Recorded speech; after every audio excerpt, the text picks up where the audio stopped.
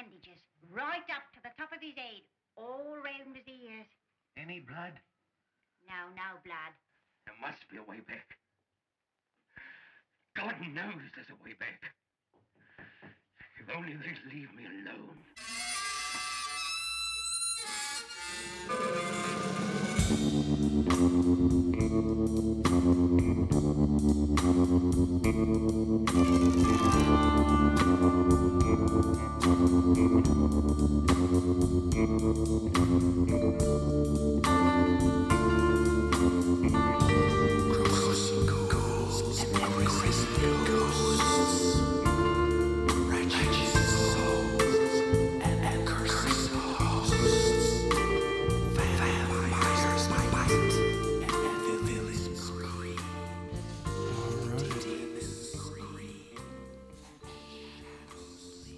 I think the Sudafed kicked in. Why are you going with something so light? Alright. Gotta take it by the handful. Like any pill, you have to take 3. Take them like popcorn. Okay. Let's do it. Welcome to Chewing the Scenery Horror Movie Podcast. This is a podcast where we talk about a bunch of old movies and act like sometimes we're going to talk about a new one. That rarely happens. Hi. We're your hosts. I'm Richard. I'm with Jolien over there, and Will over here. Jolien's invisible for this one. I'm waving. It works. Hello. That's Will. And Jolien. This is the sound of my voice. Jolien's playing the part of the Invisible Man. 1933. Directed by James Whale and starring Claude Rains. Briefly. Starring Una O'Connor. Mm-hmm. Co-star. Claude Rains' voice. Anyway. You see Claude Rains for, what, about 20 seconds? Yeah, he's right at the end. Yeah. Yeah, dead. That's a good point for us to give a spoiler warning. We're going to tell you how this thing ends. Wait, we just did. Came out a zillion years ago. If you haven't seen this thing from 1933, you're probably just listening to this as a curiosity if you haven't watched it. So spoilers are ahead. Thank you to the Moonrays for giving us the intro. That was the spoiler. That was the spoiler. I mean, I'm going to yeah, come on here and just read a list of spoilers. we could do that. I saw a comedian named Barry Sobel open up for Chris Rock, and he just came out and did a tirade of punchlines. And it went on for about 2 or 3 minutes. And at first people were looking at him like he was an idiot. Then they started laughing because you'd recognize some of them that were really wrong. Yeah, Carlin read the phone book Oh, that's good. on stage once, and people didn't know what to think. I would know what to think. I'd think he was really But then high. They eventually, he probably was really high and only said afterwards that it was a great comedy experiment. All right. Thank you to the Moonrays for giving us the intro creature feature song at the beginning of the show. Find the music on iTunes or you can find them on Facebook. But iTunes or Amazon to buy their music, and it's awesome. All right. So let's do that. What have you watched thing. All right. What have you watched, Will, since we did this last? Nothing. Right Better on. Call Saul. Me That's too. it. It's good, huh? Yeah, it was really good. Only one left. Oh, man. Jolien, how about you? I've not watched any of those. You're, Better Call Saul. you'll dig it eventually. Yesterday, Bone Tomahawk. Yeah. What'd you think of it? I thought it's an excellent movie. All right. Excellent movie. Yeah. So, what with The Witch and Bone Tomahawk, that's 2 debut directorial efforts that give me hope for the future. Just when you start to really lose hope, something like that comes along. Yeah. It's stunning. Yeah, I don't remember watching anything feature length. I think I just watched some television since last time. I did go through The Invisible Man with the commentary on, and that was kind of weird. But other than that, mostly just television. Okay. Yeah. So I also watched Victor Frankenstein, the film from last Came year. in from the library. Yeah. oh, And that was about right. Yeah. Yeah. you had more than one thing you watched. I Yes. saw a trailer for that and it looked, not good. Yeah, it's parts of it I really liked. Yeah. There's several people involved who worked on the Sherlock series. Oh, okay. So you've got that kind of hyperbolic, charging around and yelling things Oh, approach to science fiction. It feels kind of naff in a English movie yeah. to do that, but some of it's really good. It's a nice looking movie, and so you've got Daniel Radcliffe as Igor, and it's told from his point of view. Harry Potter's Igor? Yeah. He's a That's really pretty Igor, isn't he? Mm-hmm. Yeah, and he's good. Like, he starts off as a hunchback, but he gets better. Oh. And James McAvoy is Victor Frankenstein. And that guy can just generate Yeah, fluids he's pretty out of good. any aperture to emote with. Yeah. There's like he does his usual like welling tears up in his eyes, and he's very good at that. And there's like spittle flying all over the place at the end of it. Founts of spittle. Say his famous vomit scenes that he has in every film.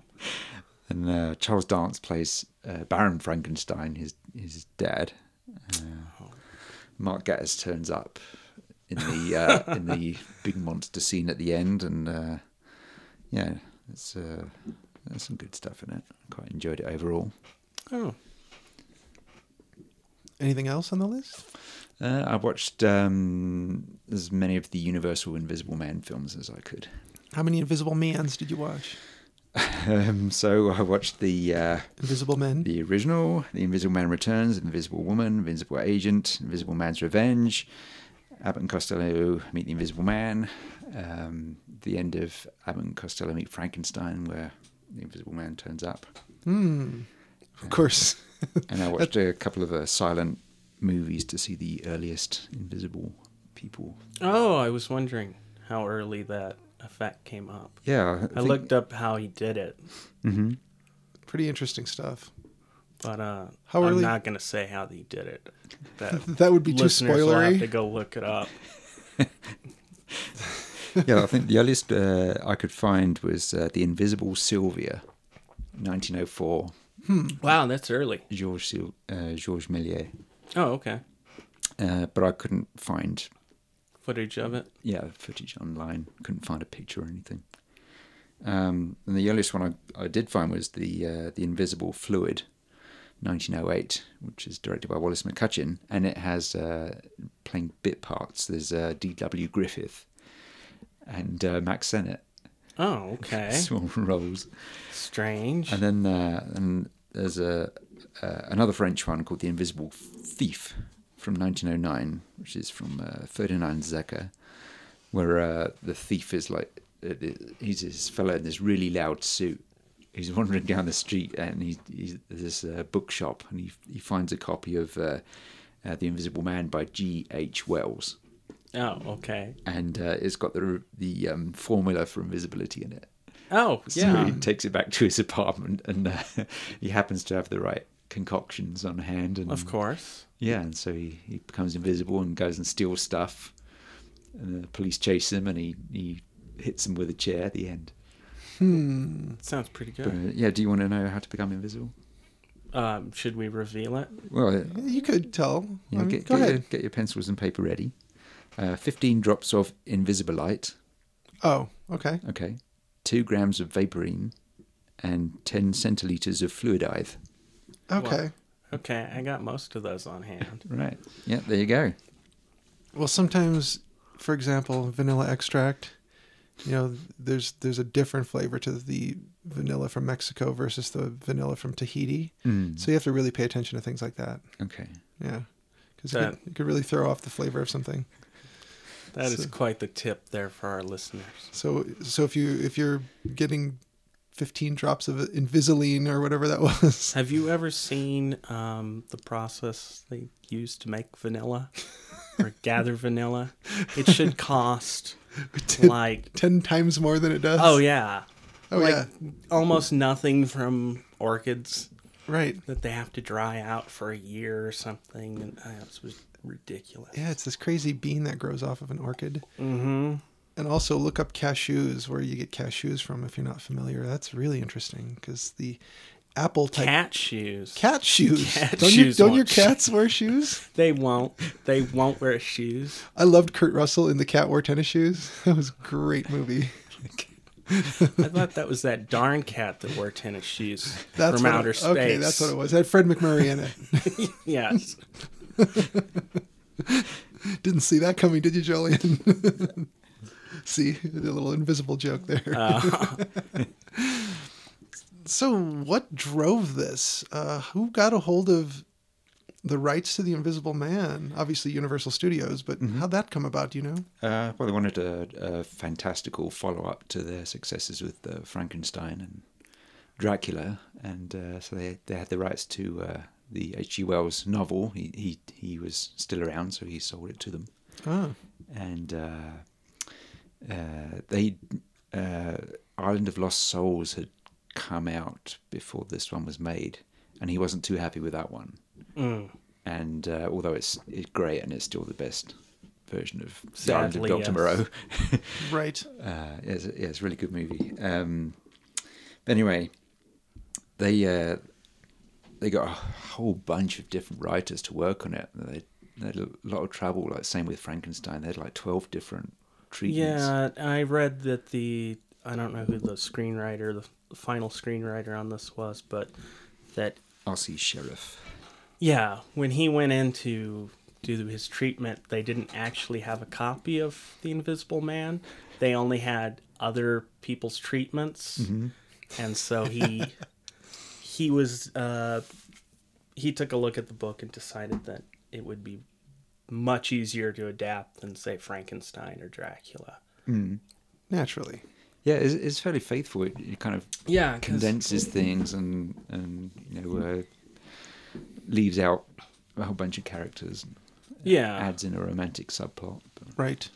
And do I remember this correctly, that MGM passed on this one because they couldn't pull off the special effects? Yeah. Yeah. They had no idea how to do it. Yeah. And Universal's like, pff, we could do that. Yeah, so they went to John Fulton, who was head of the trick department, and they said, "Do you think you could make this?" And he said, Oh, yeah. "Yeah."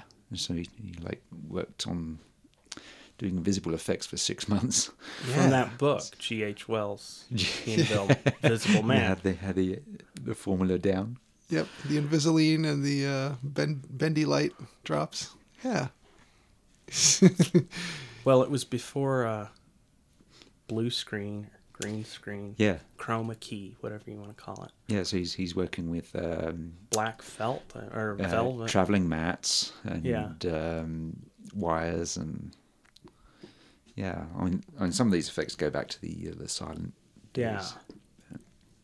Yeah, The footprints were interesting. yeah. It was great. Yeah, they had little cutouts, and they would pull the pegs, and it would drop down. Yeah. He has like at the end you see the footprints appear in the snow, and what they did was they had a trench, and then covered with the snow, and then the below that was like a board, and in the board were cut the footprints, and then there was pegs below the footprints, and then They pull that. all the pegs were like tied up, and so you could pull them out in sequence, and then the cutouts would drop, and then footprints appear. Even though he was barefoot. He was barefoot, and they looked like shoe prints, but Yeah. This is kind of your favorite idea behind The Invisible Man, isn't it, Will? That he's nude the whole time? Yes. So he's basically a nudist that wants to get away with it anywhere, anytime, including in the snow. The invisible flasher. there's always a sexual element to all these invisible people movies. Yeah. You've got a naked person, A naked person, naked madman in this one, running around. And this one, he specifically says an invisible man can rob, rape, and kill, which I don't think he says in the novel. So it's definitely a threat. I mean, your privacy is under threat if there's someone you can't see At all times. around. Yeah. Could be anywhere.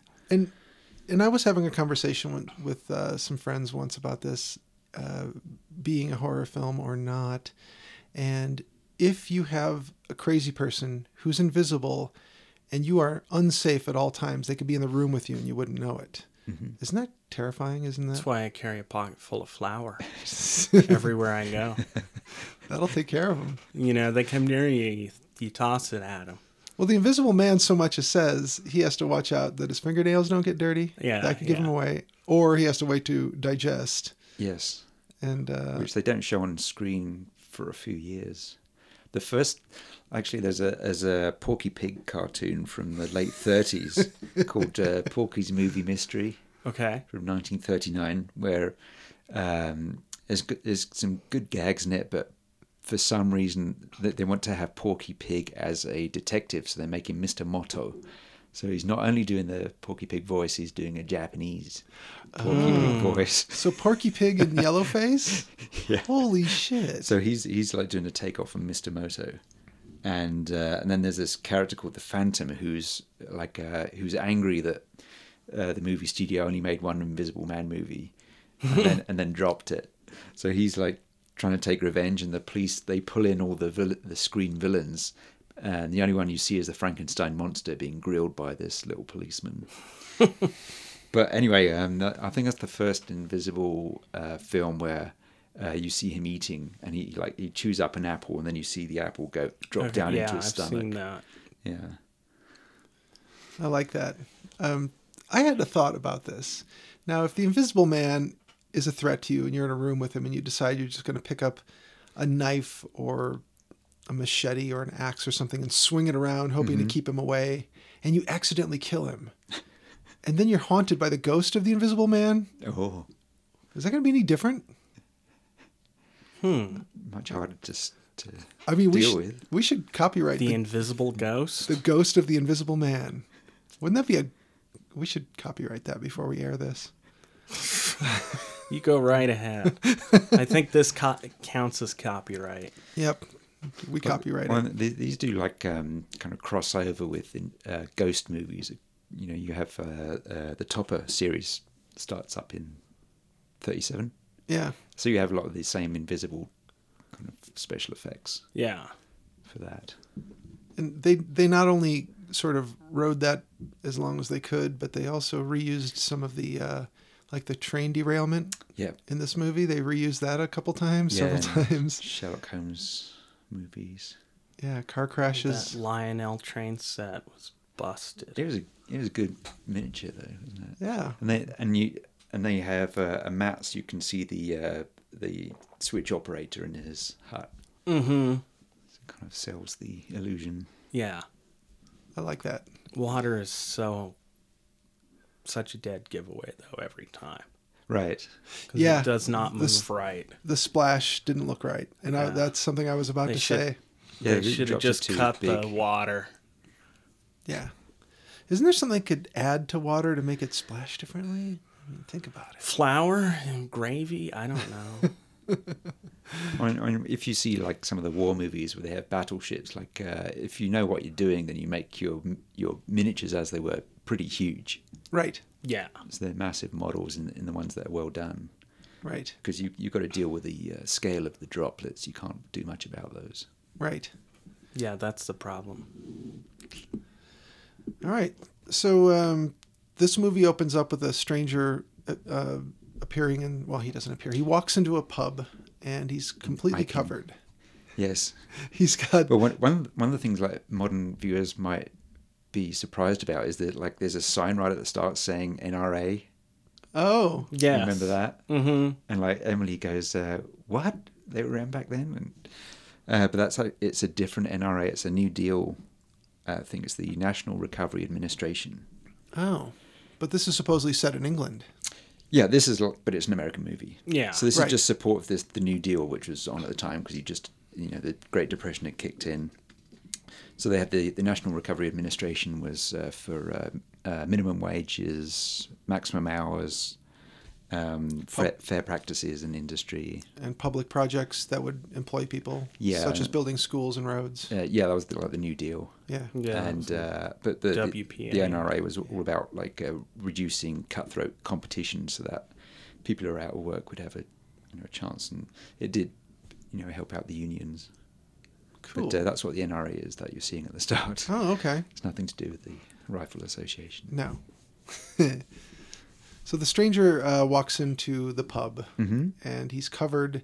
Doesn't shut the door behind him. No, what a dick! I mean, Right you could tell there, you knew he was trouble. he's a madman. You could tell. Yeah. It's like even the littlest things. But he's got this overcoat, all these bandages, Yeah. this thing on his nose, and Dark and glasses. you notice there's 3 cuts closer and closer, and the same way he introduces the Frankenstein monster. okay. In Frankenstein, you like just cut, and then the last one is like a kind of low angle, so you can see the nose is artificial. Yeah. And when you first see this character, I mean, if you're familiar at all with Invisible Man films, you know that, well, he's invisible under there. Yes. But everybody in the pub seems to think, well, he's a little odd, but no, he's not that odd. It's cold out. I don't think I've ever been in weather so cold that wrapping bandages around your whole head and putting a false nose on. Well, they have all these theories, like they immediately think he's escaped from jail or he's had an accident or something. Yeah. Yeah. He wandered out of a hospital, something like that. But Yeah, And these imagine- people would all be old enough to have been through the First World War, wouldn't they? Yeah. yeah. You'd see victims of gas attacks. And Claude Rains was actually a gas attack victim, wasn't he? Really? Yeah. I mean, this is an actor who's known for being one of the golden voices of Hollywood. Yeah. But when he was born into like poverty in London, and like most of his siblings died of poverty-related illnesses, and he was from East End of London, so he was speaking with a Cockney accent, Oh. really thick Cockney accent. Yeah. Like his own daughter can't understand him, and so then he ends up in World War One, and he's like shelled, and he gets hit with gas, and that affects his eyes and his throat again, and he one of his eyes remained like 90% blind the Oh, rest wow. of his life. So when he became an actor, he worked to overcome his native accent and his injuries. Wow. He and did come up with this amazing voice. an excellent job. He was hired on his voice. Yes.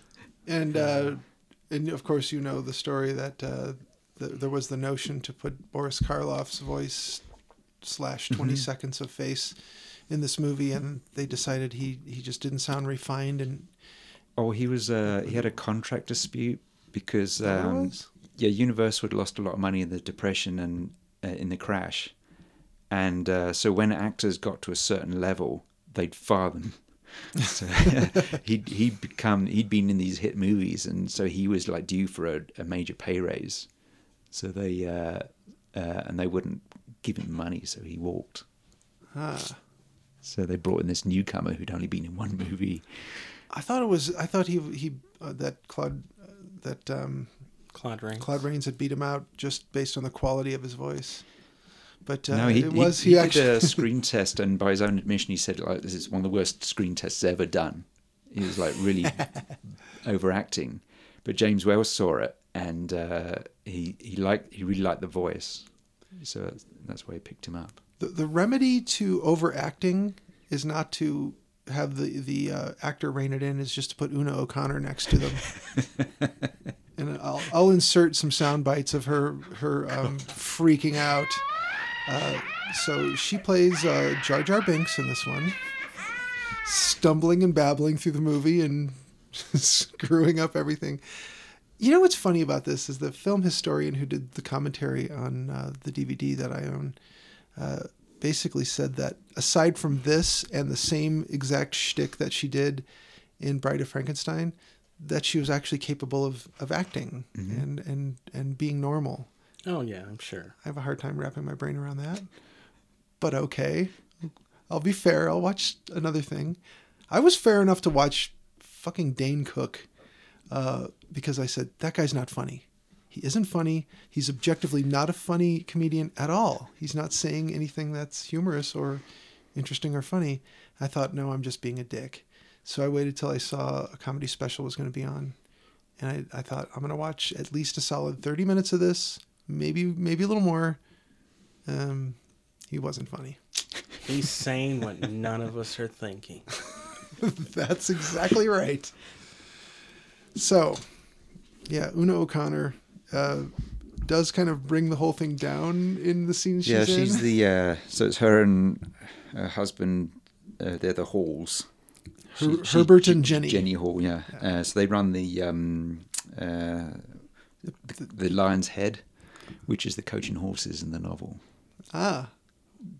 In West Sussex, so not that far, a few hours from where I used to live. All right. In the 90s rendition, it was called The Peach Pit. So we got the stranger requesting a room and a fire. And I seriously doubt West Sussex was called the Peach Pit in the 90s. Okay, you got me. So the stranger gets settled in and starts. Where did he have all the test tubes and crap? Did he? He has them sent up from the station. Is that what it was? Yeah. He has a trunk in there. Okay. They were in his coat. I was wondering because he kind of rolls in not carrying anything, and I must have looked away when the trunk came in.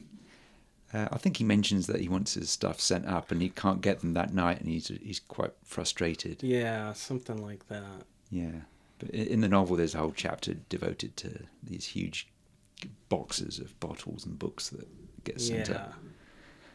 It's been a long time since I've read this book.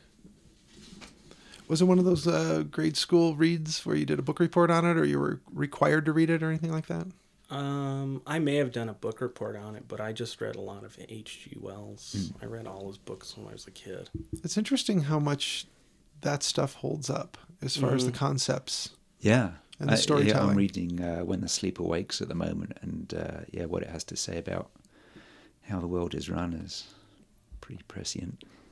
I kind of want to go back and from similar eras, like just before, just after this, reading stuff like, Mark Twain and Edgar Allan Poe. I think it's really interesting because that stuff does stand the test of time. I mean, there's some things that obviously don't.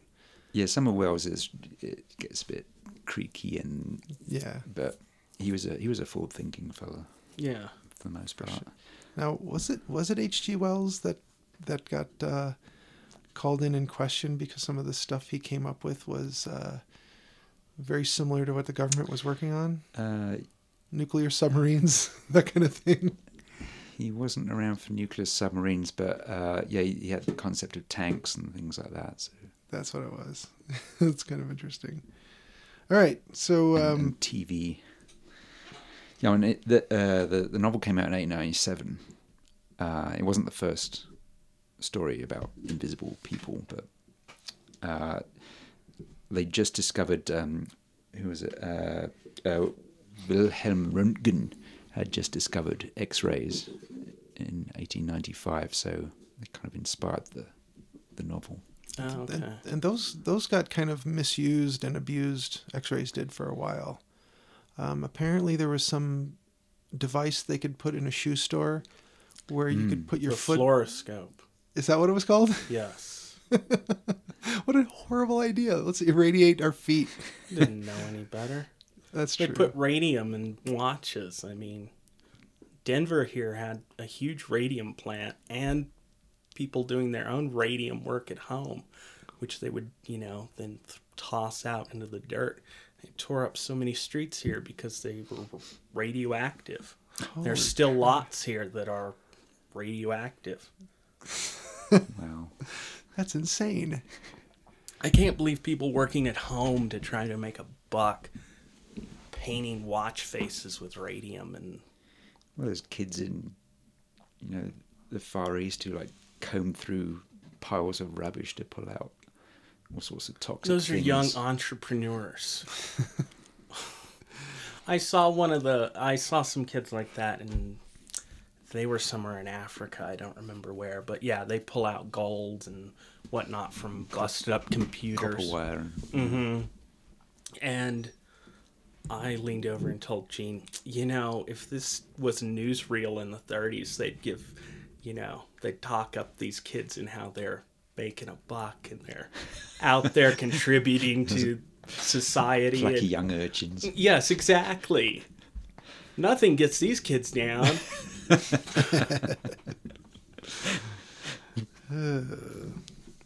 So did you Did you look into what other acting Gloria Stewart had done besides playing Flora? She's became famous in the 90s because she was in Titanic. Yeah. Playing Kate Winslet. Yep. And then she plays old Kate Winslet. The year before Invisible Man, she was in The Old Dark House. Yeah. Another James Whale movie. When they were trying to just kind of cash in on the haunted house idea. And the old Dark House is like a genre of mystery horror that was really big in the 20s on the stage. Yeah. So like by the end of the 20s, they're already doing parodies, like horror parodies, and then the Old Dark House was like the first movie to really do that. Mary Reinhardt and the Bat and all that. Yeah, the Bat. And that, Roland West did the first two Bat movies, which you should check them out, especially the Bat Returns. I've seen both of them. Yeah, it's got really amazing that shot down the building at the start. The Bat Returns is pretty fantastic. Yeah, so if you're into like the origins of Batman, you should really check out the Bat Returns. But anyway, director of that was Roland West. In 1923, he did The Unknown Purple, where a guy has this ray that projects a purple light and turns things invisible. Oh. That's another earlier entry. Why isn't invisibility as interesting now? Well, there's going to be another Invisible Man movie. Was he going to be a friggin' superhero? Let's see. No. A couple of years from now, they're scheduled The Invisible Man starring Johnny Depp. Oh, that's right. I heard about that. He'll be a nude, murderous rapist. Opposite. Well, they've done that. Helena Bonham What Carter. they hope will be a new franchise. There's the Hollow Man was pretty Kevin much Bacon. explicit Yes. treatment of what H.G. Wells implies. And then you have Terrible Hollow film. Man 2, which if you're a fan Holler. of Supergirl, has the fella Peter Facinelli plays the cop in Hollow Man 2. You want to know a Kevin Bacon movie that really got overlooked, that was kind of a shame, is Stir of Echoes. It got overlooked because... I don't even remember that. See, there you go. You overlooked it. The Sixth Sense came out, and this had enough things in common with The Sixth Sense that people went, oh, it's copying it. Well, it came out right about the same time, just weeks later. It's like they ran out and made a movie in a week and edited it in another week and released it. No, people are so dumb. One's not copying the other. Well, it could be a case, though, of, such and such has a great script over there. We didn't want to buy it. We passed on it, but we basically are going to make our own Oh, that happens a lot. sort of thing. Yeah. Yeah, sometimes it's coincidence. Sometimes they hear about another project, and sometimes like a bigger project is getting publicity, so you can. Yeah, so you come out with your own That Bugs Life used to movie. happen when smaller films could get released. Yeah. At mainstream theatres, like the Italian film industry is pretty much all about that. Yeah. Up until the 80s, and they just ran out of money. And they were making like the fake Jaws movies.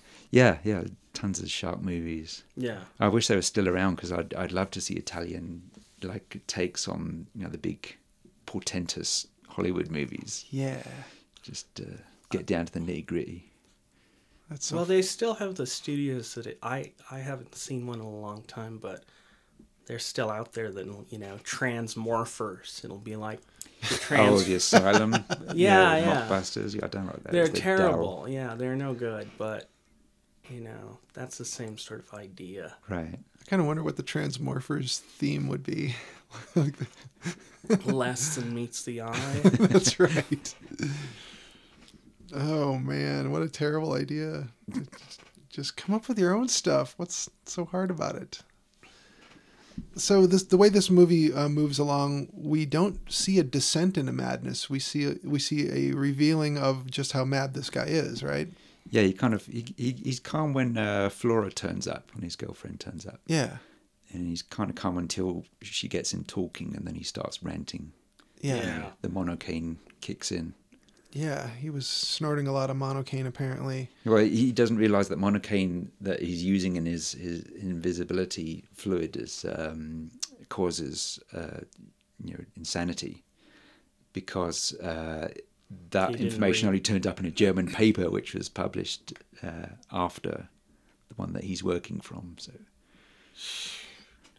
And he keeps talking about there being a way back. He wants to get back to visibility and sanity. and sanity. Well, maybe he's not really aware that he's insane, but it seems, and I could be wrong on this, but it seems like this is a way, like this is a device to sort of keep the love interest at a distance, so we don't have to feel she's in too much peril. I don't know, but he's insane, and he wants to be visible again so he can continue his work and get back together with the girl. Is that kind of like seems like his motivations? And somewhere along the way, he just takes a sharp left turn into, I want to go wreak havoc on the world. I want to rob banks and derail trains and ride bicycles naked. No thanks, Invisible Man. You can keep the bike. That was a cool trick, though, that they actually had it riding on a concealed track, holding it up with wires. Mm-hmm. It looked pretty real. Yeah. So did you watch this recently? Yeah, I watched it this morning. Okay. I watched it a while back on Svengoolie. That's right. Svengoolie does a great job with his research team, getting all the kind of trivia and yeah. I don't think I finished history. watching it, but I did today. And I like this one from just liking the book as a kid. Mm. Yeah, the idea of a naked guy riding a bike, it's just gross. Una O'Connor's character Jenny is onto him pretty early, though. I mean, she's like shrieking and babbling to anyone who will listen, but nobody will listen. Well, he shouts at her immediately. He does. Then he doesn't he push her down? I think he does show. Yeah, he her. kind of gives her the shove out of the room. Yeah. He throws her husband down the stairs. And then her husband gets tossed down the stairs and bangs his head. Yeah, the idea of which was later recycled in The Exorcist. I was gonna say second movie in a row, someone got tossed down the stairs. We should make that a requirement for any movie we're going to talk about. But the character, the Invisible Man's actual identity, Griffin, sets up a mini laboratory in his room. Not lavatory, but laboratory. Mm-hmm. And he's muttering about there being a way back still. He really wants to get back to visibility. And did he never think of makeup? I kind of wondered the same thing. Like, couldn't he just powder himself up and just be like, oh, I have a skin condition? When in The Invisible Agent, he has cold cream. He smears himself with cold cream so that he can show what he looks like to Ilona Massey. Yeah. Well, there was that terrible Chevy Chase Invisible Man movie. I try to forget that he put makeup on. That was kind of a neat effect at the time. Memoirs of an Invisible Man. Yeah. Yeah, and in the Invisible Thief, he puts on this rubber mask. So this is like 1909 technology rubber mask. It looks pretty creepy. Oh man, I can imagine. And in the David McCallum TV series, he has this kind of life mask made, so you can just slip it on, and he has these gloves as well. So. Yeah.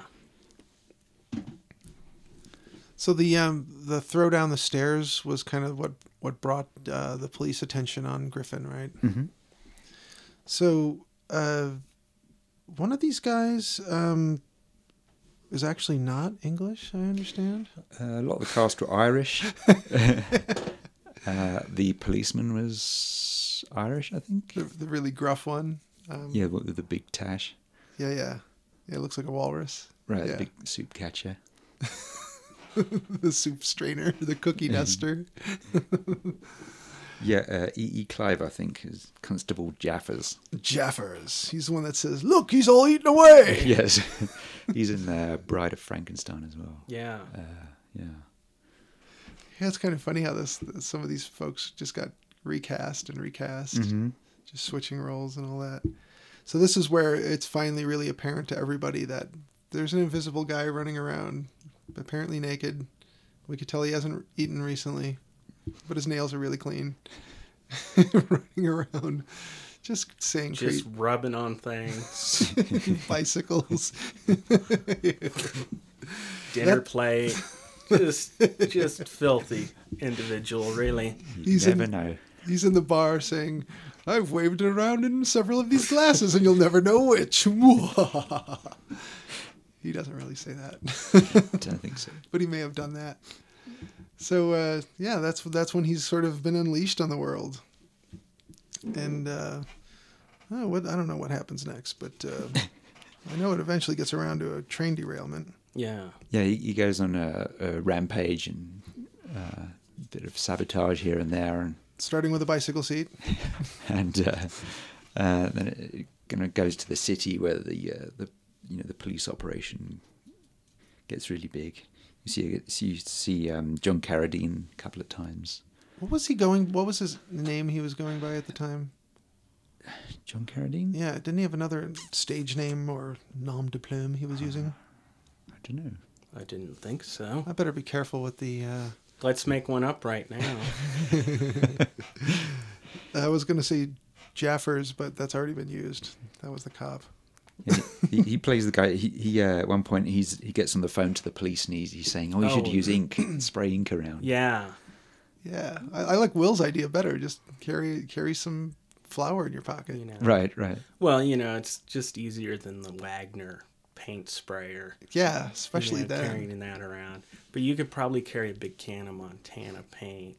Oh yeah, put a fat cap on it. Yeah. Or just a big bucket of paint. I think they do that also in that Chevy Chase movie. I'm going to have to go watch that thing again. Are you sure? That's directed by John Carpenter. Remember? Was it? Yeah. What? Oh. Memoirs of an Invisible Man is a really bad movie, but it's based on a terrific novel. Did Dean Cundey work on that with him? I suppose anyone could look that up. Can't remember. But that was like 92. Yeah. I went and saw it in the theater. It was, so disappointing. yeah. But the novel is really good. H.F. Saint is the only novel he ever did. 1987 novel, and it's really he's talking about all the practicalities of being invisible. What he has to. I think I read that. Yeah, it's really fun. Yeah. That seems very familiar. That was followed by Invisible Mom and Invisible Mom 2. And no one saw those. Like the They really were invisible. Fred Olen Ray was keeping the Invisible franchise alive in the 90s. Oh man. And you might wish he hadn't. He did the Invisible Mom movies, Invisible Mom 2, aka Mom's Outer Sight, and which has Robert Quarry in it. And then he did Invisible Dad in 1998. Invisible Dad, it's not seen. Invisible Mom, getting an invisible divorce. And you also had the Invisible Maniac in 1990, which was like a sexploitation thing where he uses his powers to just look at chicks. Yes. One of whom is played by Claudette Rains. May not be her actual name. What year was that? 1990. I believe I've seen that. There was some. There was a whole range of those Softcore mid to late porn. 80s, like softcore porn. There's one called The Erotic Misadventures of the Invisible Man in 2003, which I've not seen. I think that was on HBO the other night. Was it? Yeah. That's the one that won the Oscar, right? The Oscar for Best Simulated Humping. It's the same year as the League of Extraordinary Gentlemen, so there was a bit of competition for the Oscar there. Oh, yeah. Man, that is a... See, that's another bad movie from a great book. Oh, I know. I love really those like books. that series of comics. I like pretty much anything Alan Moore does, but Yeah, I love it. I might not read his that series. 12,000-page book he's put out now. Oh, is that Jerusalem? Yeah.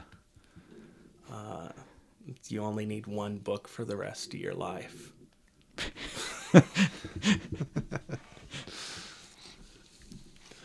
But, oh yeah, terrible film. So does the plot of this thing follow the book very well?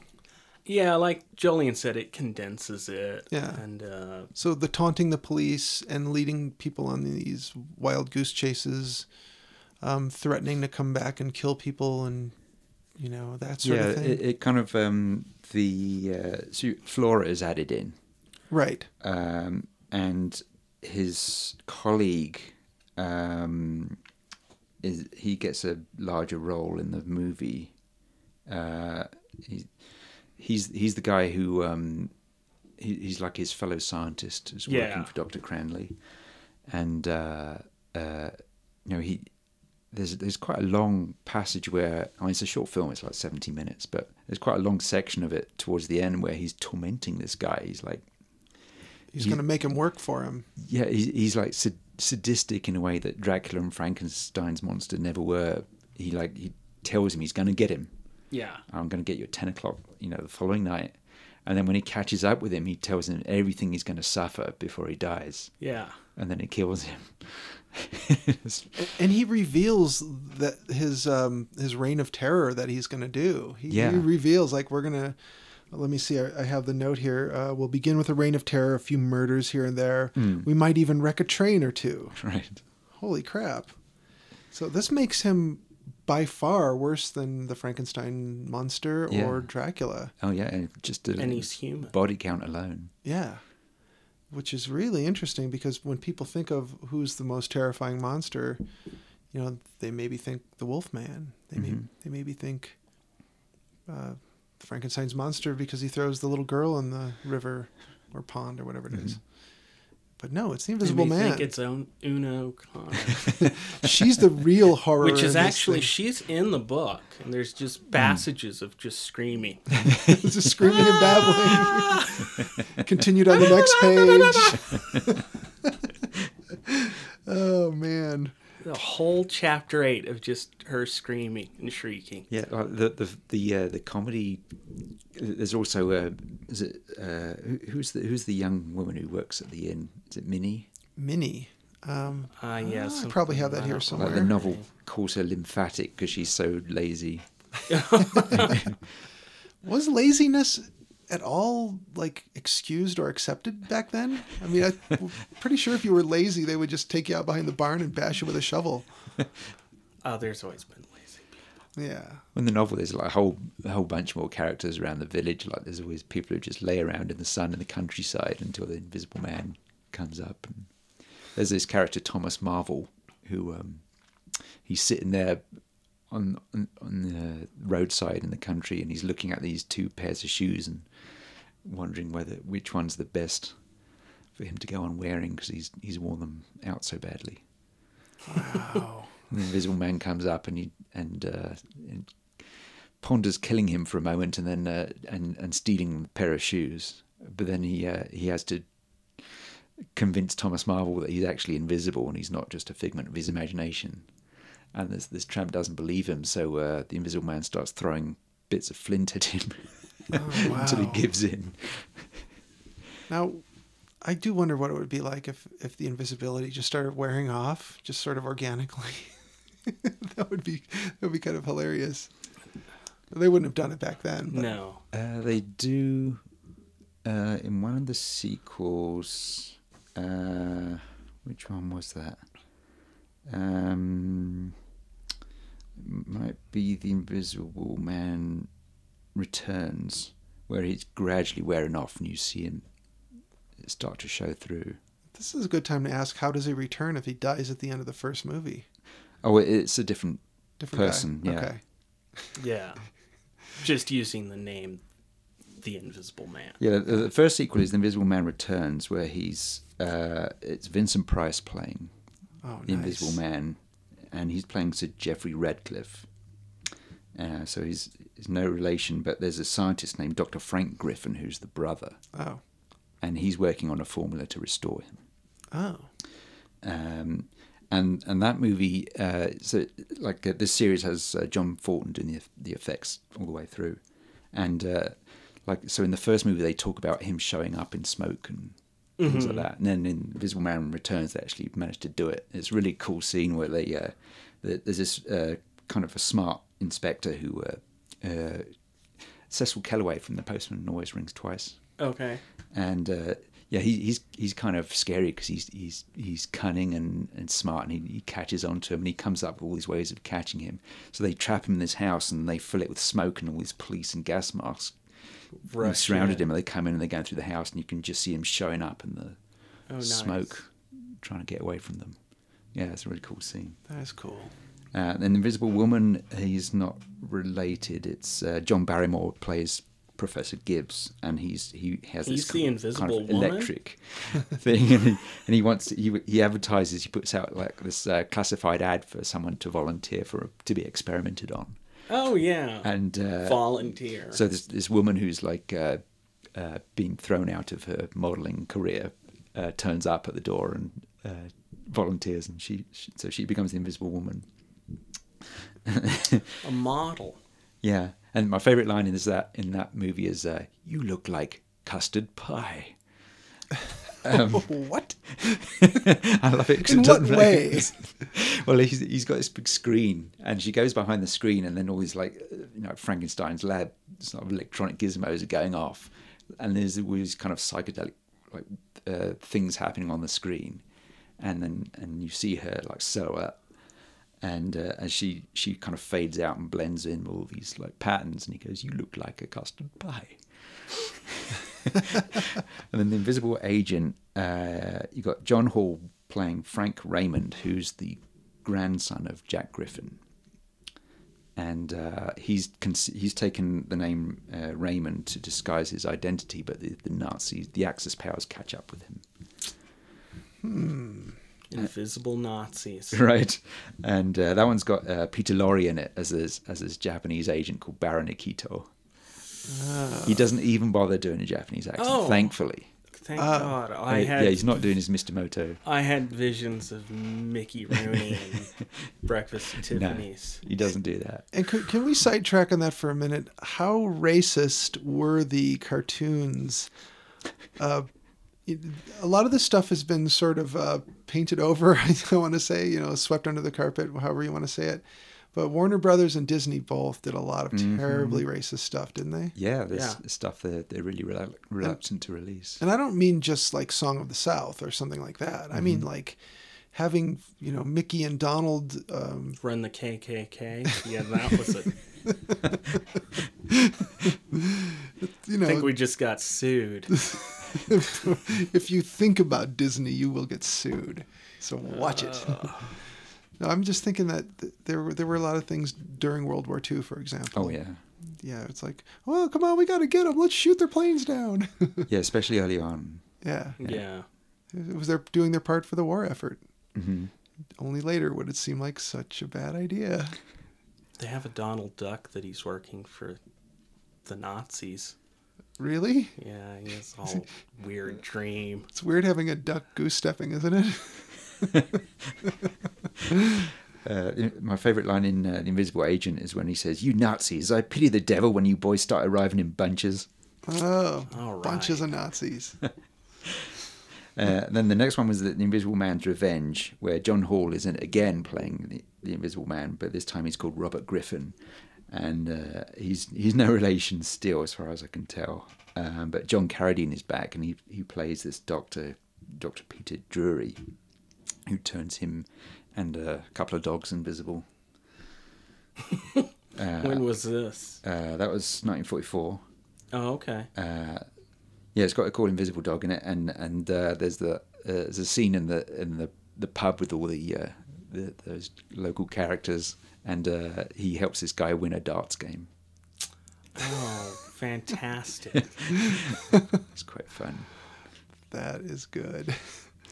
So this would be a good time to ask, if you could be invisible, Will, what would you do? If you had 24 hours of invisibility, what would you do with it?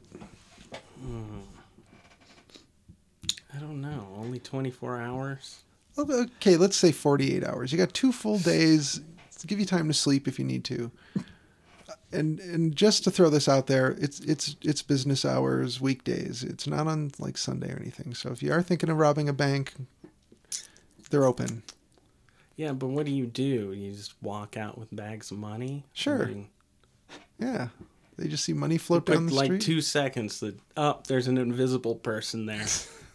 We've all seen that trick before. Hop into your evil car and drive away.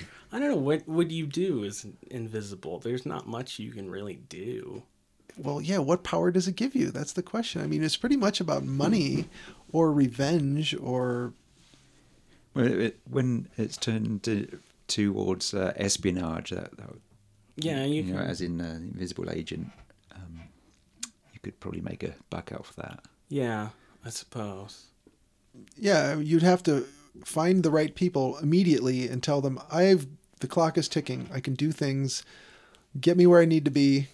I'm not riding any bicycles, but get me where I need to be and, pay me big bucks for espionage. So again, it's about monetary gain. There's not a whole lot you can do other than revenge and profit. Voyeurism, Well, sure. Yeah. kicking people in the butt. Yeah. That's good too.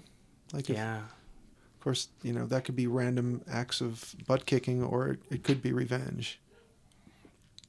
So I don't know. I think since the money is FDIC insured, you could pretty much just know that. I know one. Okay, let's hear it. I would go to, let's say, the Stanley there in Oh, Estes yeah. Park and pretend to be a ghost. Pranks. Okay. You could do pranks, yes, and hoaxes. Okay. Monetary gain, revenge, random acts of butt kickery, and Voyeurism. pranks. Well, if you- Voyeurism and pranks. So if okay. you told the staff or the manager and say, give me $500 per night, and I have don't me even in for want the Halloween. money. I just want to scare people as a ghost. Yeah. Yeah. Spend the whole day making things float. Ooh. So have you seen Amazon Women on the Moon? Yes. Yep. Yeah. So there's a skit in that called "Son of the Invisible Man," Oh. where he's. Do you He remember that believes bit? he's And it's shot as if invisible. it's like a 30s Universal film, and he's obviously crazy. And it's Ed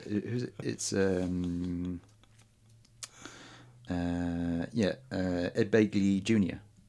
Okay. He Okay. plays this guy called Griffin, He's in Better Call Saul now. and he and he's obviously crazy, and he's completely visible, and everyone can see him, and he just takes off everything, and he runs around this pub naked. I remember Right. that now that you say it. Yeah, like messing up their darts games and drafts games. And They're like, why is this crazy naked person yeah, so doing the this? people are sitting there watching their things being thrown around, going, "Oh, blimey, we must be haunted." I haven't rewatched the whole thing, like start to finish. Yeah, I caught that's a really bits and good bit. pieces a couple of years ago, Yeah. but that I remember really liking that one. Yeah, that's a that was pretty a good one. It's funny. I was talking to my brother yesterday about different horror movies that are kind of funny and campy, and just plain weird. And he said something about Brain Damage, and I was kind of surprised until he told me that I'm the one who turned him onto it. But I was surprised that he had heard of it and seen it. But that one is so funny and so crazy. Mm-hmm. I don't know if it's available to get, but that's one of those that I have such good memories of that movie being so Is bizarre. it the Henenlotter one or the Peter Jackson one? Oh, Is it the one about the zombies or the the Aylmer. Parasite? Yeah, it's the Yeah. Henenlotter. Okay, Yeah. yeah, I It's remember. follow up to Basket Case. Yes, and I remember turning a lot of people onto that movie. I had a VHS copy of it, and I would just inflict that upon everybody I could because it was so funny. Yeah, it's a good one. The voice of the creature is just hilarious. It's really refined sounding. He just looks like this weird, crusty turd with little googly eyes and sharp teeth. But he's like, "Hello, I'm the Aylmer." We should do that one sometime. I'll have to see if I can get a hold of it. I want to find that and Lair of the White Worm. Okay. Those two I think would be really interesting to talk about. But, maybe we could talk about something newer one of these times, like Bone Tomahawk. You did The Witch. That was Yeah, new. that was new. It's probably going to have to be about 3 or 4 to 1, isn't it? Like old to new. Well, you often talk about new ones, but they're ones we've seen recently That's true. Yeah. rather than the main subject. Yeah. tackling it as a main subject would be interesting. So, so to kind of talk about how the film brings around the chaos and wraps it all up, they put out a reward for the Invisible Man because he's killed a cop, he's wreaked all kinds of havoc, he's derailed a train, he's smacking people around, he's throwing pitchers and bottles, and he's threatened this other doctor. Yeah. So they put a reward of £1,000 on his head, and That's heavy. yeah, it weighs heavy on his head, and so everyone's crazy on the lookout for this guy because they want the money, and obviously they probably want to stop this madman. He ends up sleeping in a barn, and all I could think about was how nasty that hay must feel on his naked body. All scritchy, scratchy. Yeah, Breaking out in hives. This is not the time to hop back on the bike. Of course, he ditched the bike right away. But so how does this thing wrap up? Well, the farmer hears breathing in his barn. Yeah. And he reports it, and the police send a search Yeah. party out. So there's always soldiers and cops. Like, there's quite a huge army of these people surround this barn. Yeah. And then they set fire to the barn. And then when he runs out, they shoot him dead. Yeah. Well, they don't shoot him. They They mortally- shoot him, and then he dies later at the hospital. They mortally wound him. Yeah. Yeah. So that's where we get to see some really cool film effects of the day. Mm-hmm. So apparently they made a plaster bandage underneath the blanket that sort of was in the shape of his body, and then they had and the pillow is all molded as well. It's a sculpture. it got the depression of where his head would be. And they did the same kind of thing they did the time lapse with the Wolfman makeup. Yeah, as he slowly becomes visible. Yeah. So they started with an actual skeleton, a real skeleton, and then they did some... Spooky. Yeah, back then, a skeleton was a A spook. real skeleton. Yeah. Real tomato ketchup? Why are skeletons scary? I don't know. They shouldn't be. They're inside you all the time. Yeah. Oh, it's my cousin, when he was a child, he told his mom, "When I was inside you, I could see your skeleton, and it scared me, and I couldn't sleep."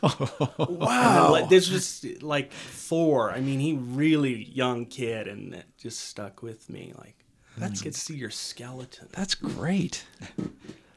Kids do say the damnedest things, don't they? They do. When drunk on rum. Especially. There's a Ray Bradbury story called Breadsticks, I think, where skeletons become like self-aware and they don't have your best interests at heart. Yeah, see, pretty that's the nasty. thing with the dead. They never have your best interest at heart. Same goes with talking animals. If an animal ever starts talking to you, don't listen.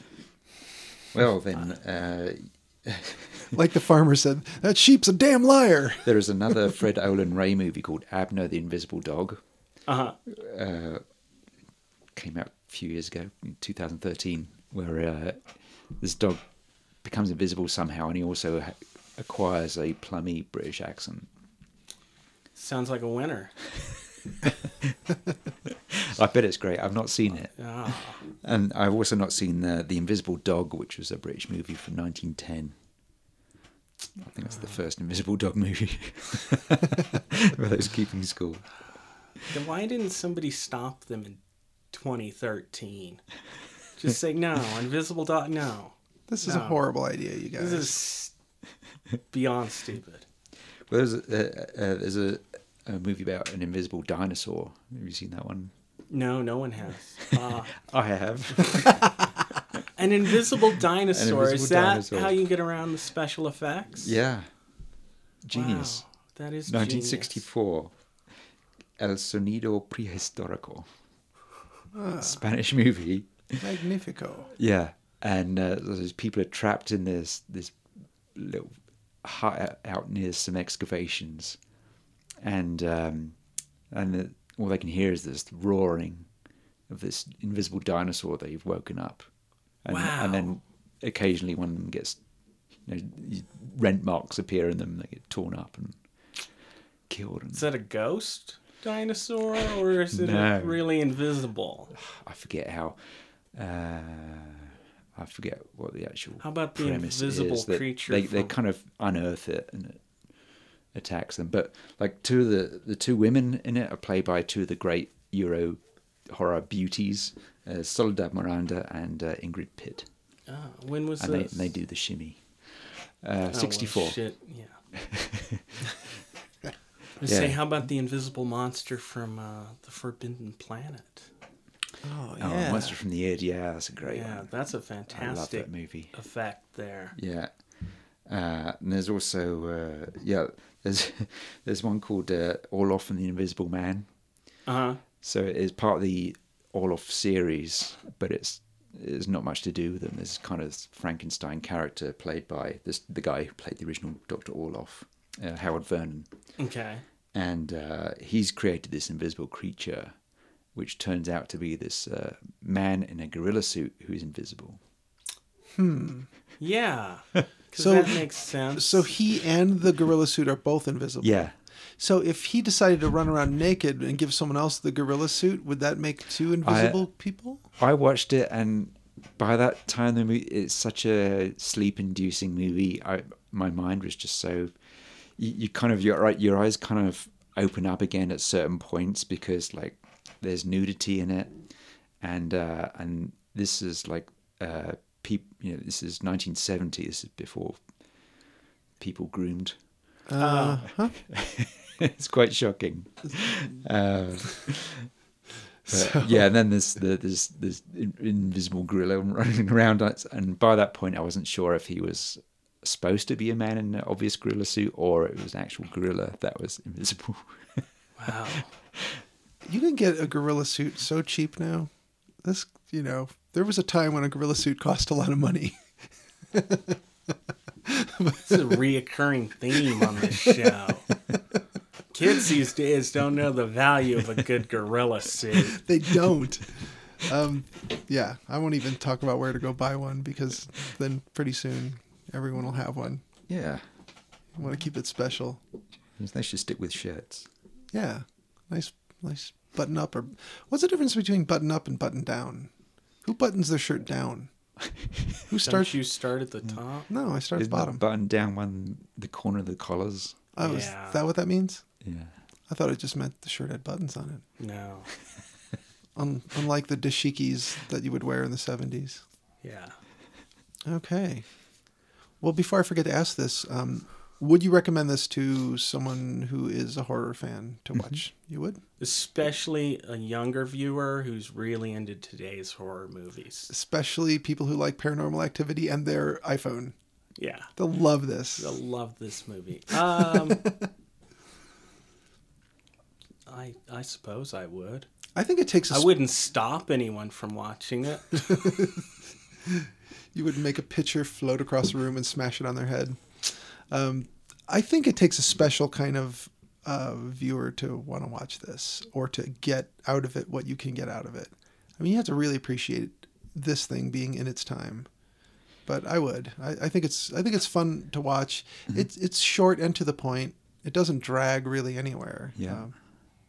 If you can contextualize, the technology they were working with, it's very impressive. Oh, especially yeah. I think IMDb, somewhere I was looking, somebody wrote a post claiming to be 79 whenever this post was written, and having seen this in the theater and being terrified of the bandage unwrapping scene. Really? And that he went to, tons of movies over his life, but this movie really stuck with him.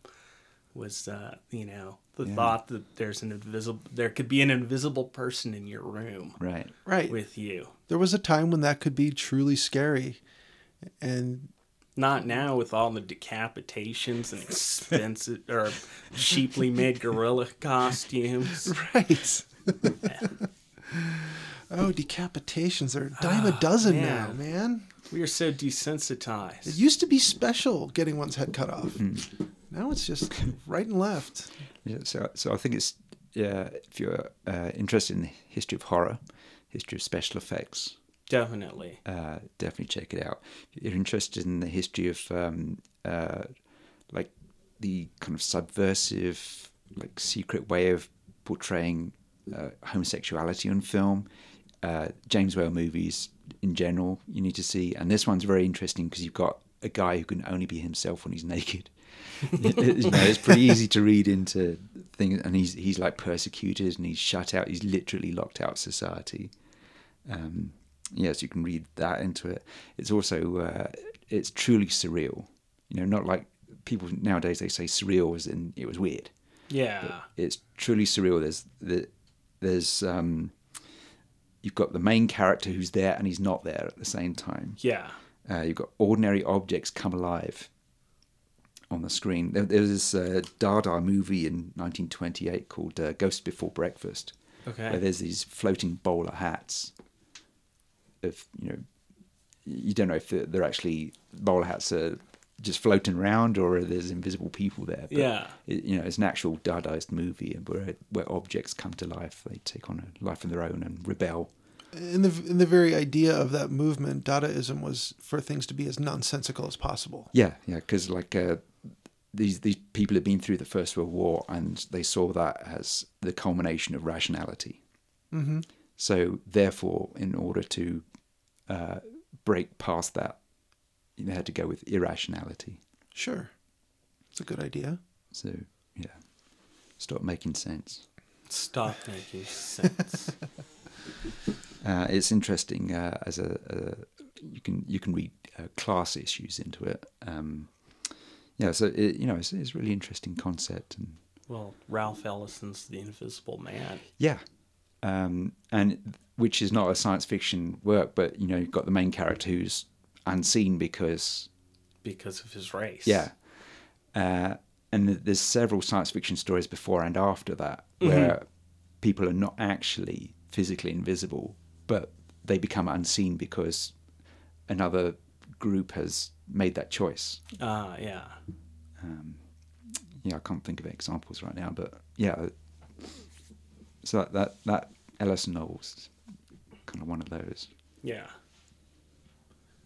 Well, I'm really glad that we all enjoyed our rewatch of The Invisible Man. I think it's, like you said, especially where its place is in film history and the history of special effects. It's kind of cool to revisit that, and anything that we would regard as quaint or silly or ridiculous, you expect that. You take it with a grain of salt. Except Una O'Connor, she should be digitally. You're gonna do a fan edit where she's cut out, or just looped over and over and over, like all dialogues replaced with her screaming and babbling. Mm-hmm. And we'll spike some of that in places. I'm fixing it in post. I'm going to put that in here so people can know that if they intend to just listen to this podcast and eventually get around to watching The Invisible Man or not bother watching it, you need to hear what she sounds like. So we're going to put that in here. Yeah, she'll test your speakers. Oh, for sure. My nephew Johnny asked me, how will you ever top this intro, the one that we did last time with The Exorcist? Because we had Eileen Dietz, man. That was cool. We'll find a way. Okay. And, Claude Rains. Yeah, we're from Beyond the Grave. We will summon Claude Rains. Yeah, he's in this and The Wolfman and The Phantom of the Opera. Yeah, he's everywhere. You want to be. You got John Carradine, who's in like hundreds of movies. You got Dwight Frye turns up as a reporter. Oh yeah. Yeah. Good cast. That's a good one. Well, our podcast is now just a few minutes longer than this movie was. All right. Isn't that cool? It's probably a good time to wrap it up. I've not even talked about the Bollywood ones or Japanese ones. Let's take a couple more minutes because that deserves some discussion. Tell us about the Bollywood. Invisible Man. One of my favorite Bollywood movies. I like Indian movies generally, but Bollywood movies are like the musical fantasy ones that come out of Mumbai. And there's a terrific one in 1987 called Mr. India. Okay. Where he's like an oppressed working class guy who's trying to fight for his community, and he gets the power of invisibility. Sounds good. It's so entertaining. They are entertaining. It's so good. And the Japanese started making them in 1949, and special effects by Eiji Tsuburaya, who did the original Godzilla series.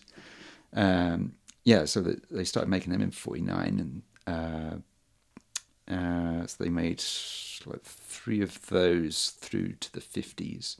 The third one was Tome Ningen to Hayo Toko, which is the Invisible Man and the Fly Man. Oh. Kind of combines two things. The Fly Man is a guy who can miniaturize himself. Like Ant-Man. Yeah. Except for he has wings. That was quite fun.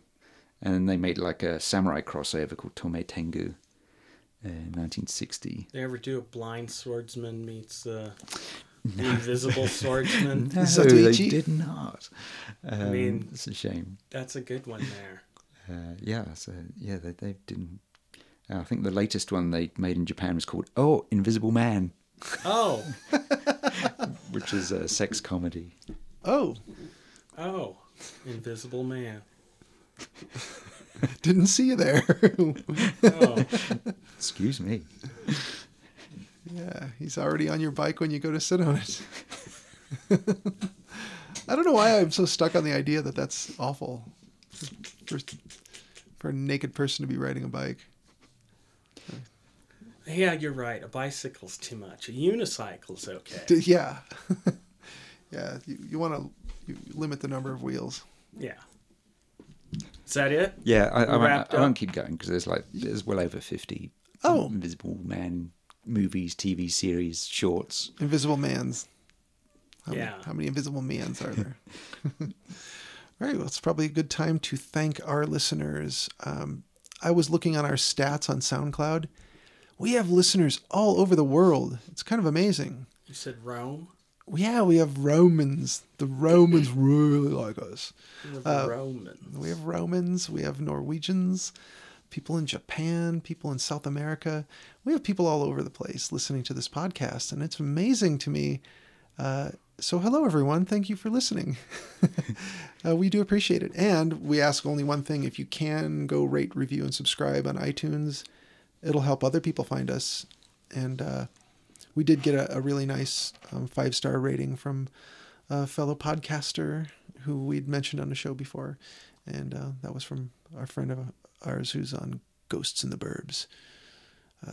So it's cool when other people, because I do the same thing. I hear other podcasts and I go and give them a rating because I know it's hard to come by. So please get a chance, go do it. It really does help. And then the more people hear about us and listen to us, good chance maybe we'll eventually get $10 for doing this thing, and maybe get Please send us money. get us better microphones or get some. Well, we do okay with booze typically. You know, we always have a drink. We need new gorilla suits. Yeah. Yes. Well, the place that sells them is in Omaha. It's called Oriental Of Trading course Company. it is. Yeah. All the best gorilla suits come out of Nebraska. Sure they do.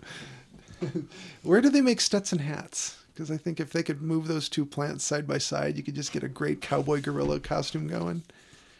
Damn, I sidetracked. But anyway, thank you everybody for listening to us, because that's amazing to look at the stats and know that there's people all over the world kind of digging what we do or scoffing at us, whatever you do.